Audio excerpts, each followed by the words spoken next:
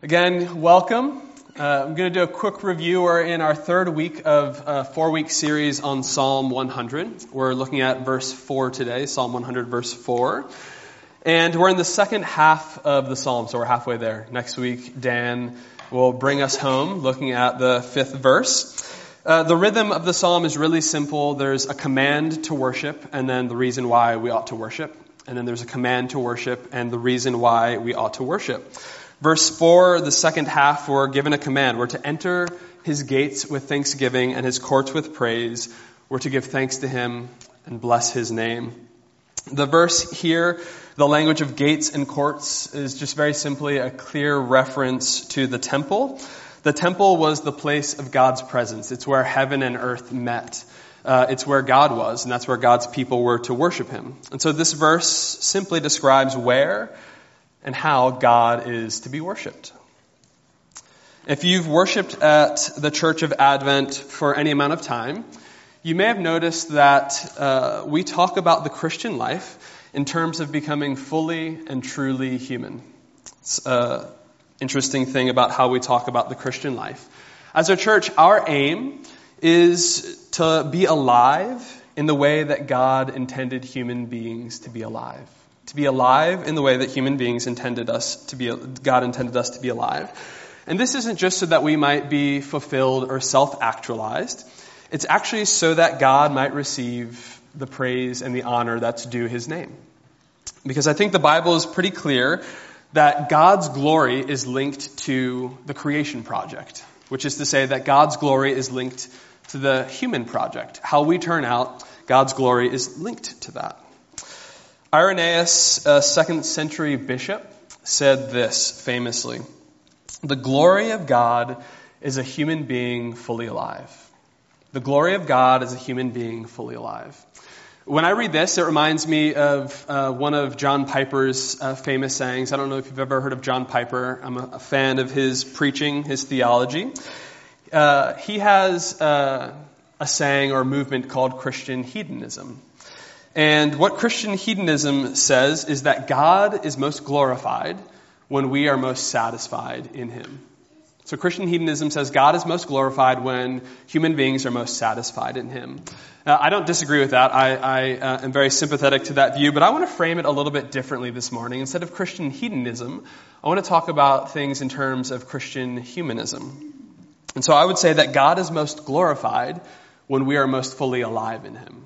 Christian humanism. God is most glorified when we are most fully alive in him. And this begs the question, well, what does it mean to be fully alive?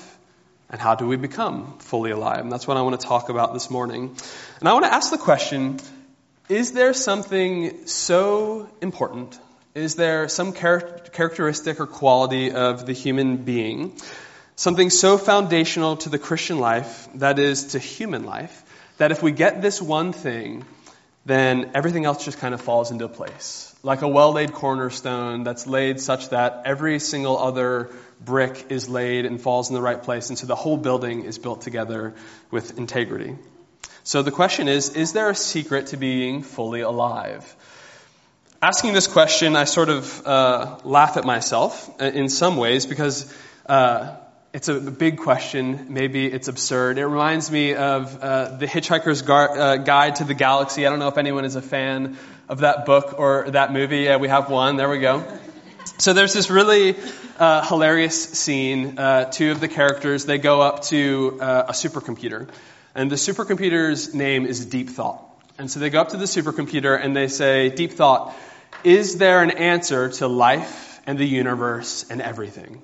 And Deep Thought, the supercomputer, says, "Interesting question. It's going to take a while to compute that. Come back in 7.5 million years, and I'll give you the answer to life, the universe, and everything." And so the very next chapter, 7.5 million years later, 7.5 million years of anticipation, they go back to Deep Thought, and they say, "We're here. Tell us the answer to life, the universe, and everything." And Deep Thought computes a little bit and says, "The answer to life, the universe, and everything is 42, which makes no sense. And the point of that is that this question makes no sense. Life is absurd. There's no answer to life, the universe, and everything. The answer is 42. And so I hope my answer to the secret to life, the universe, and everything isn't as absurd. I think I know the secret. So is there a secret to being fully alive? Is there a secret to life, the universe, and everything? I think verse 4 of Psalm 100, perhaps surprisingly, tells us. Can anyone make any guesses from our verse? What's the secret? Yeah, give thanks. I think it's gratitude. I think that's the answer to life, the universe, and everything. And so what I want to do this morning, right, is that as absurd as 42? I hope not. What I want to do this morning is make the case why gratitude is so important, and then give us some practical ways for how we can cultivate gratitude in our lives so that we can unlock the secret to life, the universe, and everything. Okay, so why is Thanksgiving such a big deal? Why is this, gratitude, gratefulness, Thanksgiving, the answer to life, the universe, and everything? Well, in a negative sense, ingratitude is the root of all that's wrong in the world. I don't know if you've ever noticed this in Romans 1, but Paul writes about the cause of universal sinfulness in chapter 1 of Romans, the estrangement of humanity from God. One of the foundational failures, perhaps the foundational failure of human beings, of the human project when it got started, was the failure for human beings to give thanks to God. I want to read the verses, Romans 1, 21 to 23. Paul writes this, "For although they knew God, they did not honor him as God or give thanks to him. But they became futile in their thinking, and their foolish hearts were darkened. Claiming to be wise, they became fools and exchanged the glory of the immortal God for images resembling mortal man and birds and animals and creeping things." So what Paul is saying, this is surprising. I don't know if you've ever noticed that before, but giving thanks is, Paul describes it sort of like the Jenga piece, that once you remove this, the whole tower comes collapsing. Why is it such a big deal? Well, if we're not grateful to God, that's a reflection of our being disoriented towards God and ourselves and all of creation. And this leads to foolish thinking and to foolish living. And ultimately, this leads to dethroning God and putting other things and ourselves in God's place. It's what I call the Dudley Dursley effect. I don't know if any of you know who Dudley Dursley is. He's the bully cousin of Harry Potter. And I don't frequent the Harry Potter fan websites, but I went there this week because I Googled Dudley Dursley ungrateful, and the fan website came up, and this is how they describe him. This is official Harry Potter fandom stuff. Dudley is a bully.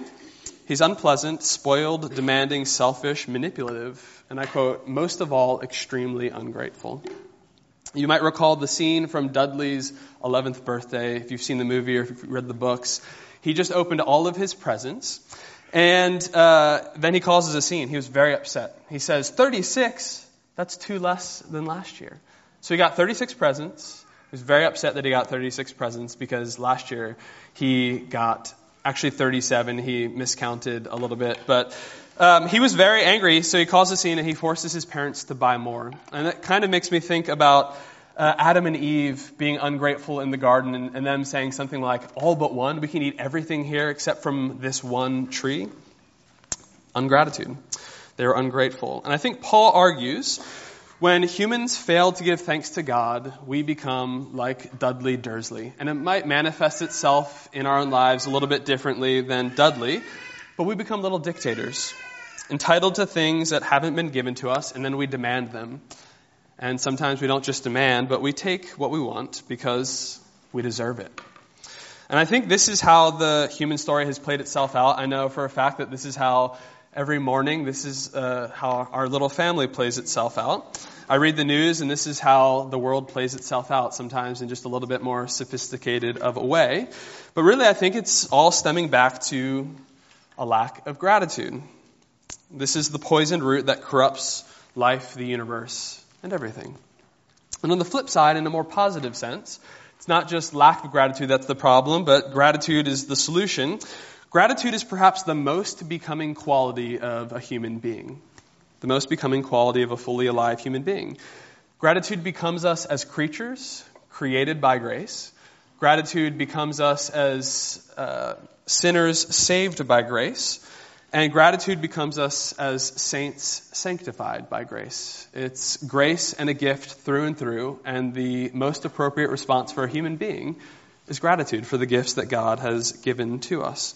And this is why our verse tells us right worship is marked, perhaps most of all, by gratitude. We are to enter his gates into God's presence with thanksgiving, and his courts with praise. We're to give thanks to him, and by giving thanks to him, we bless his name. Thomas Merton, a Trappist monk, one of our core groups in the church this past semester, read, I think it was No Man is an Island this semester. They inspired me to read a little Merton. I've been blessed by him this past week. He's an American Trappist monk, and he articulates how gratitude is the heart of the Christian life. And because it's the heart of the Christian life, it's the heart of the human life. And he describes gratitude in this way. And it's just a really great quote, so I'm going to read it in full for us. Merton writes this: "To be grateful is to recognize the love of God in everything that he has given us. And he has given us everything. Every breath we draw is a gift of his love. Every moment of existence is a grace, for it brings with it immense graces from him. Gratitude, therefore, takes nothing for granted, is never unresponsive, is constantly awakening to new wonder and to praise of the goodness of God. For the grateful person knows that God is good, not by hearsay, but by experience. And that is what makes all the difference." You know, as I was reflecting and contemplating that quote, that could be a commentary on Psalm 100, which is very interesting. So I want to talk about how we are to cultivate gratitude in our lives.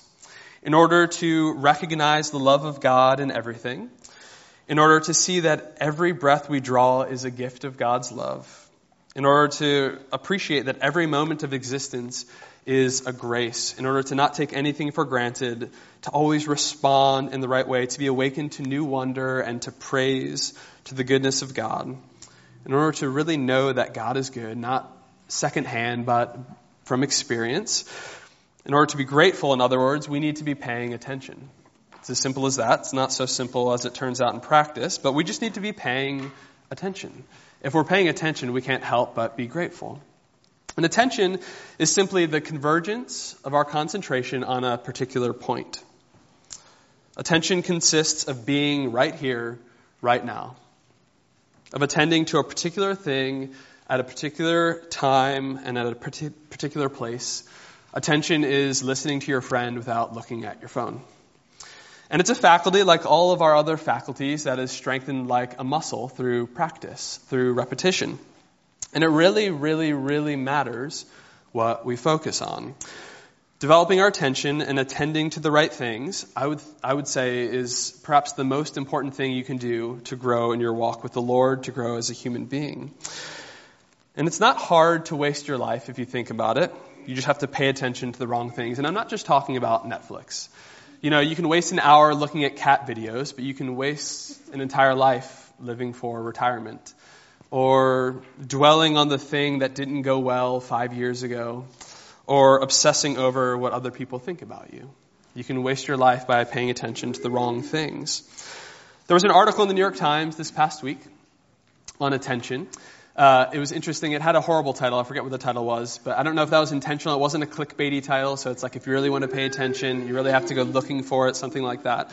But basically, in the title, it's just really practical wisdom for how to notice the world around you. And there were two things about the article that stood out to me. One was what they called attention management.